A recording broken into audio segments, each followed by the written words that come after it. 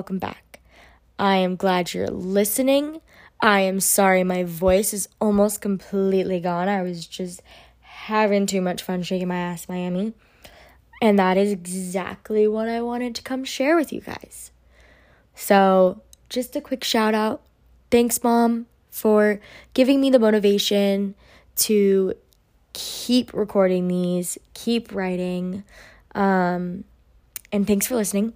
But I have a hard time continuing with this because I don't know what I'm going to do in my future. But the one thing that I do know about myself is that I really care about writing. I really care about this blog and the podcast that I've obviously put a lot into. I've shared a lot of myself. I've gotten vulnerable and I've learned a lot from it. So I am not stopping. Hopefully when I graduate, I will have more time to commit to this. But for now, you're getting my best content that you can right now, considering I probably have 3 exams that I should be studying for.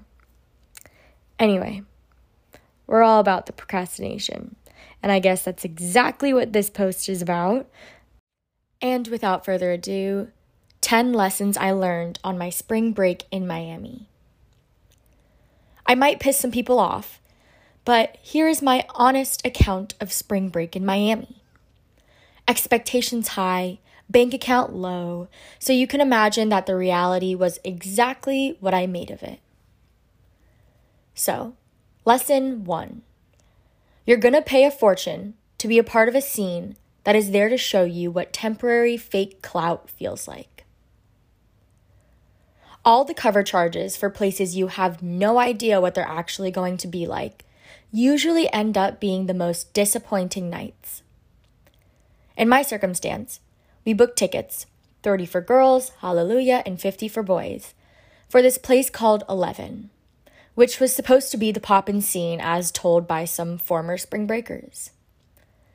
What we were so disappointedly greeted with was a depressing wannabe strip club for college students, which was very clearly guarded by greedy fools who do not give the time of day or even respectable salary for the half-assed lap dance the strippers are required to give the overly excited drunk college students who can't spend more than a few dollars on each stripper. That was a mouthful. But I was truly astounded by this place. It was just filled with a plethora of barely post-pubescent boys with their jaw dropped and manspread to cover the fact that they're just now seeing stripper boobs in real life. Then you have the college girls, like me, who tagged along with their friends, just now realizing that their bodycon dress does not show nearly enough skin, and that they may not be so sex worker positive anymore. Seeing that kind of derogatory behavior and empty look on those girls who work their body on stage for a living just doesn't set right when you realize there's probably some really rich dudes profiting from their exploitation, as well as the exploitation of college students who just can't afford to spend $20 on a Corona. Come on, Mr. Escalade and Balenciaga, man. We have student loans to pay off soon. Lesson 2.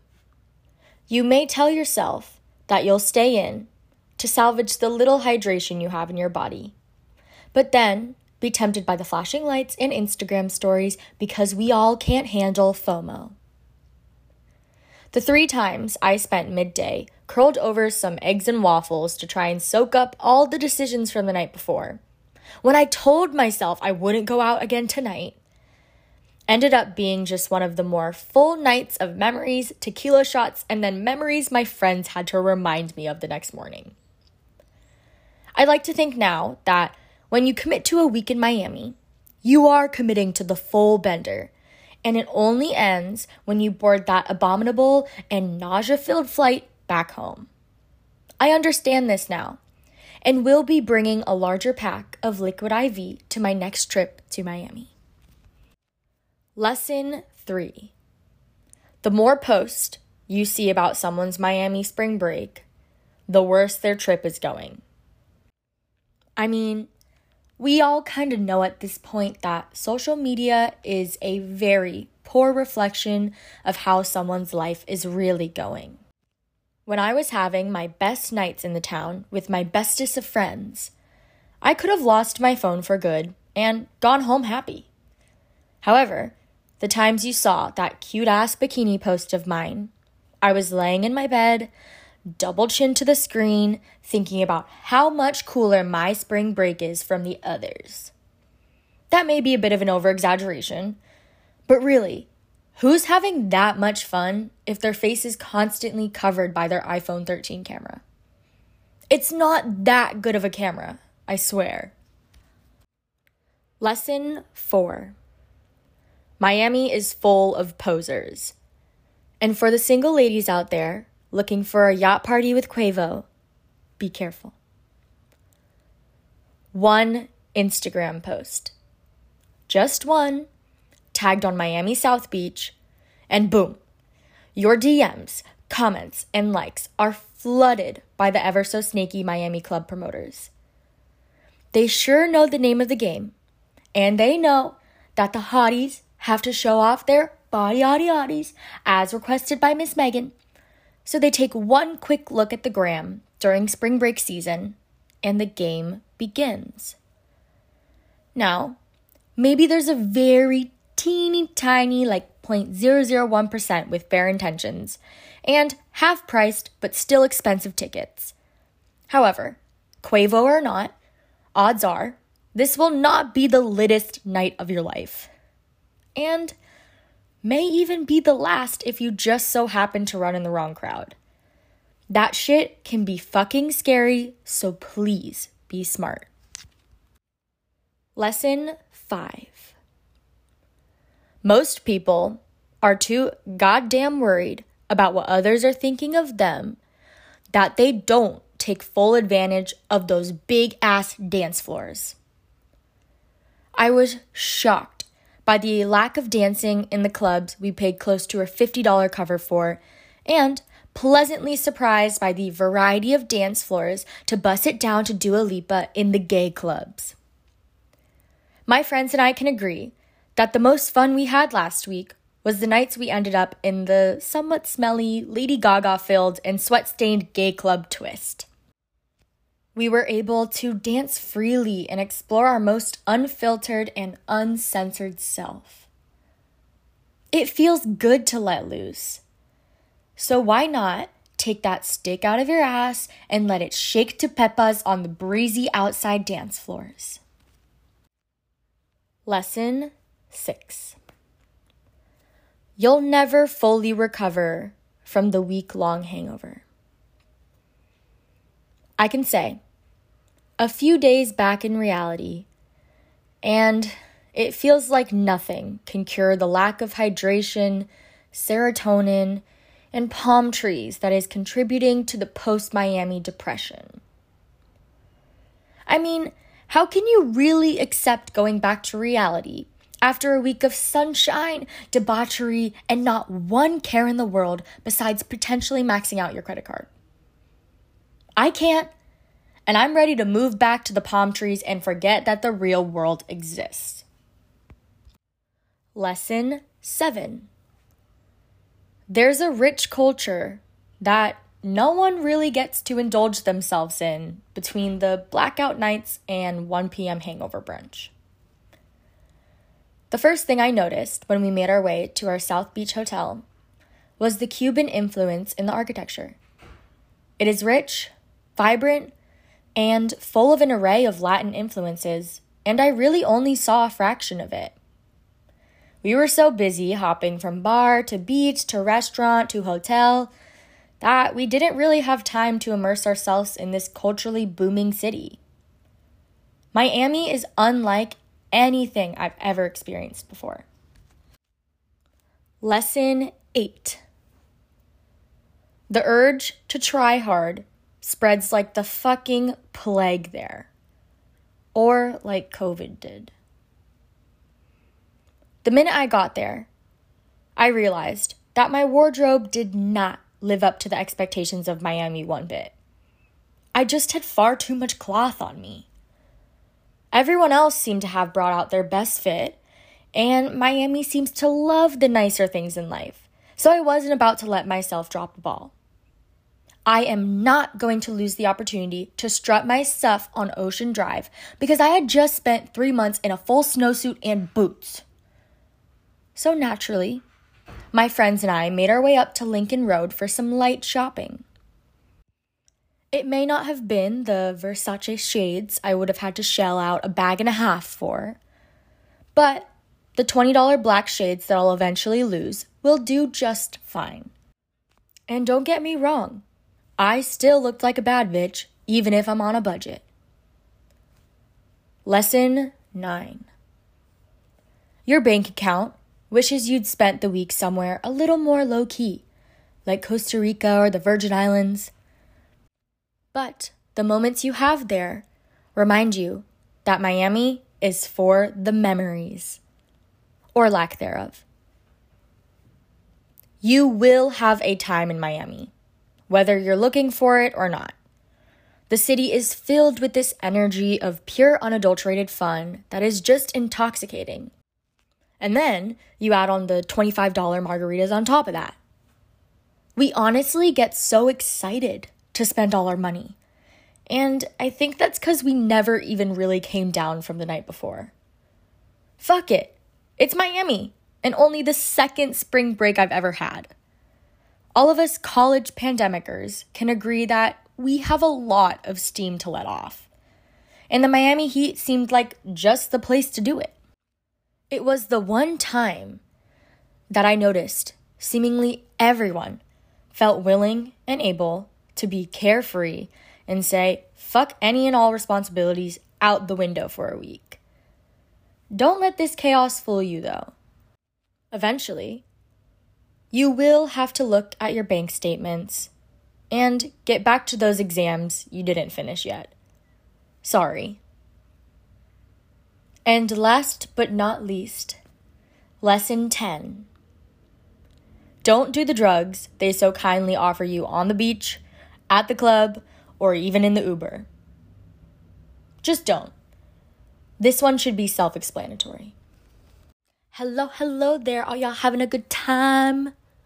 See, I still can't get out of Miami mode, and it's made me a louder person, and it's made me a more out there person, but I think that was like a good influence. Maybe not. Anyway, this one was definitely a lot different than the other content I've put out. A lot more fun. And I just kind of wanted to share my experience, so I thought this would be kind of a cute, fun way to do that. So I don't have too much to say about this one because it's pretty, straightforward and to the point. But I just kind of wanted to talk about my experience more. I mean, obviously, there are some negative things that I say in here, like not liking the fancy clubs or whatever, but that's also just like my own personal preference. Like, I'm very much kind of the personality to want to bar hop and meet people there because I feel like you have more opportunity to like chat with them. You can make the dance floor your own rather than being like fucking sardined to everyone else. So yeah, I just kind of wanted to share my experience. Obviously, everyone's experience is different and, I'm sure everyone has their opposing opinions and beliefs about Miami. But it was definitely fun. It wasn't necessarily what I expected, per se, but it was fun. Anyway, a point that I did kind of want to speak upon is like the idea of college binge drinking. I think, a lot of people are aware of the fact that substance abuse is a really big problem in the just overall, I wouldn't even say younger generation. It's just a problem overall, especially with the pandemic. A lot of us started to use substances to cope with what was happening. And what I learned from this trip is, like, eventually you're going to have to come down, And the more you party and the more you try and push down these negative emotions, the more they're going to come up. Like, I'm not going to sugarcoat it. Yeah, I had a great time and you saw all my Instagram pictures, whatever, of like me out with my friends in a bikini in the sun, so happy, whatever. But when I got back to Boston, I had a full-on panic attack. of just like not really sure about where my life's gonna go, being really nervous about graduating soon. I think that I would just honestly say that everyone, I wouldn't say almost everyone, I would say everyone is really nervous about graduating because our college experience was cut off. And we just right now get a taste of what it's supposed to be like. And it was amazing. It was so much fun. But then we have to leave soon and we have to go into the real world. Oh my God. It's just a lot. So I think it was really nice to take a little break from all the shit and kind of act like nothing really mattered. But, that can only last for so long. Life is not spring break, unfortunately. And, you gotta come back and figure out what makes you happy outside of drinking and being on the beach. I think we put a lot of pressure, and this is also just comforting myself by saying this, but I think we put a lot of pressure on having the next step ready before you've already finished the first step. Because if your life has no direction, what are you doing? You get depressed. I've been there. Been there too many times to count, and I'm not even 22 years old yet. But I'm trying to get more comfortable with the unknown. And everyone's giving me that advice. It's so much harder to actually put that advice into play and feel comfortable in your life. So I want to remind the people who have no idea what their next year is going to look like that we'll be okay. We'll figure it out. And even if it feels like you're taking a step back, you're not, because you cannot go backwards in time.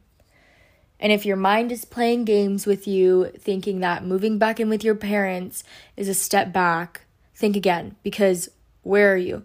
You are in your parents' house, but you have a degree. And that's a big fucking deal. So I hope this is comforting to anyone listening, if there's any college students out there, because it's certainly comforting to me, and I'm reminding myself this because I definitely set way too high expectations of myself. And I was really thinking about this recently. I was listening to the Call Her Daddy podcast with Mel Robbins, and she gives the advice of just like the first step that you need to take in your mental health journey is being kinder to yourself. When we're younger, we have these belief systems that are set into our minds without us really even knowing it. Your parents say something about your grades, that you should do better, you should always get A's. That's a belief system that's set, and you're gonna, believe that until you don't. And it's hard to change those belief systems.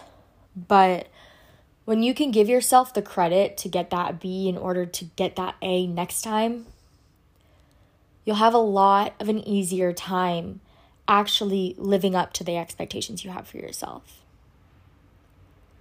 Because it's good to be a high performer and strive for more. But in my circumstance, I set way too high expectations for myself, and I couldn't live up to them. And I got really, really depressed when I couldn't. But that stops me, and that brings me down even further than allowing myself the space to mess up and not live up to those expectations and do better the next time. And not put the pressure on doing better the next time, saying that I have to, but just trying a little bit harder. Just a little bit harder. Because what's the reason of pushing yourself? To meet these high expectations in a timely manner, to have the perfect life and, make it. To feel like you made it. But what is making it? Doesn't that mean there's an end? You made it somewhere? I mean, we can get all into it here, but the end is when we die, and there's nothing left there. So why do you have to make it in life? You should just make life. You should just make it your own and not try and be the social media influencer, going to Rome, then to Spain, then to Dubai. Like, if you want to do that, great, make it happen. But you don't have to follow someone else.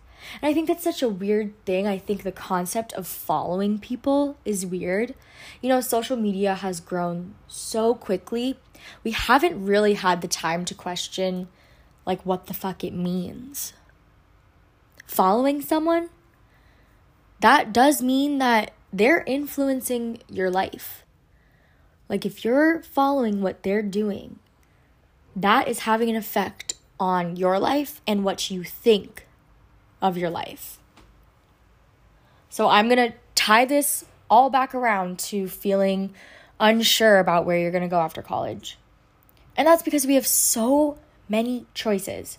It's a paradox of choice. We can't decide because we're given so many different representations of what you could do. You know, in the past, it may have been a little more clear. You'd be like, okay, you do finance, you're going to go into finance. You go to law school, you're going to be a lawyer. You know, you go to med school, you're going to be a doctor. But now it's like, think about it.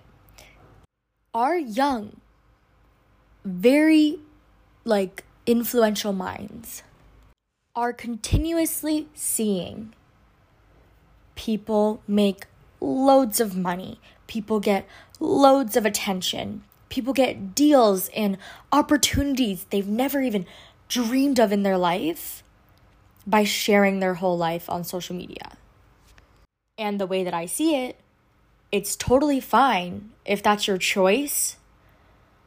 But this constant stimulation and constant try to produce content makes you feel forced to share your life with others when you may not want to.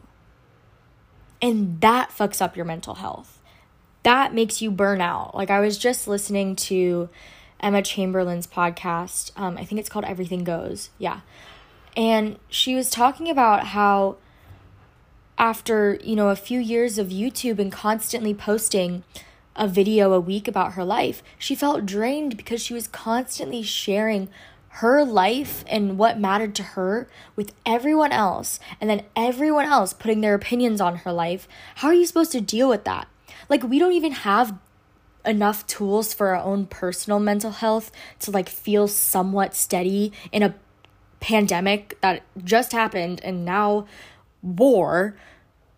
And then you also want us to focus on the millions of other people's judgments of what we should do with our life. So then we're told by our professors that this is the field that we should go into. We're told by our parents that they think we would be good at this. We're told by Instagram influencers that if you just post enough of your life and you have cool creative content, then you'll make money. And we're like, well, where the fuck do you go from there? At least that's how I feel. Some people may be a little more, steady and sure about where they're going to go and what they're going to do after. And more power to you if you have that. That's great. That's awesome. And I'm proud of you and a little jealous, but it's okay. But I also want to remind the people who don't feel comfortable that it's okay. Just because someone blew up overnight on TikTok and made a lot of money doing that does not mean that you have to blow up overnight. That's not the point. The point is continuously building yourself up to be the person you dreamed about, because it doesn't happen overnight. The world makes it look like it does because it's so fast and complicated and all over the place. But it doesn't happen like that. It's the work you put into it and the things that you care about that will come into fruition. So this is what I'm reminding myself because I've been way too fucking anxious lately. And I hope that this reaches anyone who needs to hear this right now. Because I know for a fact I'm not the only one. So I will end it there. again, this is something that I'm really proud of. I've been trying really hard. I'm not consistent with it because it's really hard to stay consistent with it while I'm in school.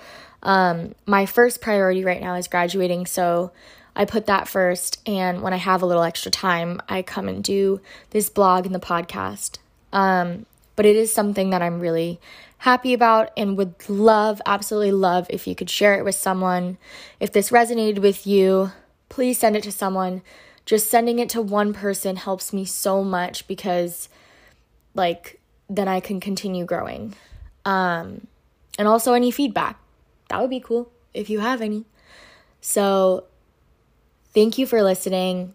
I hope you enjoyed this one. And lastly, thank you, Mom, for helping me with these realizations. I'm glad I'm where I'm at. I can be proud of what I've accomplished. And I can continue trying to do my best. Because life is hard. But that doesn't mean it's going to stop me.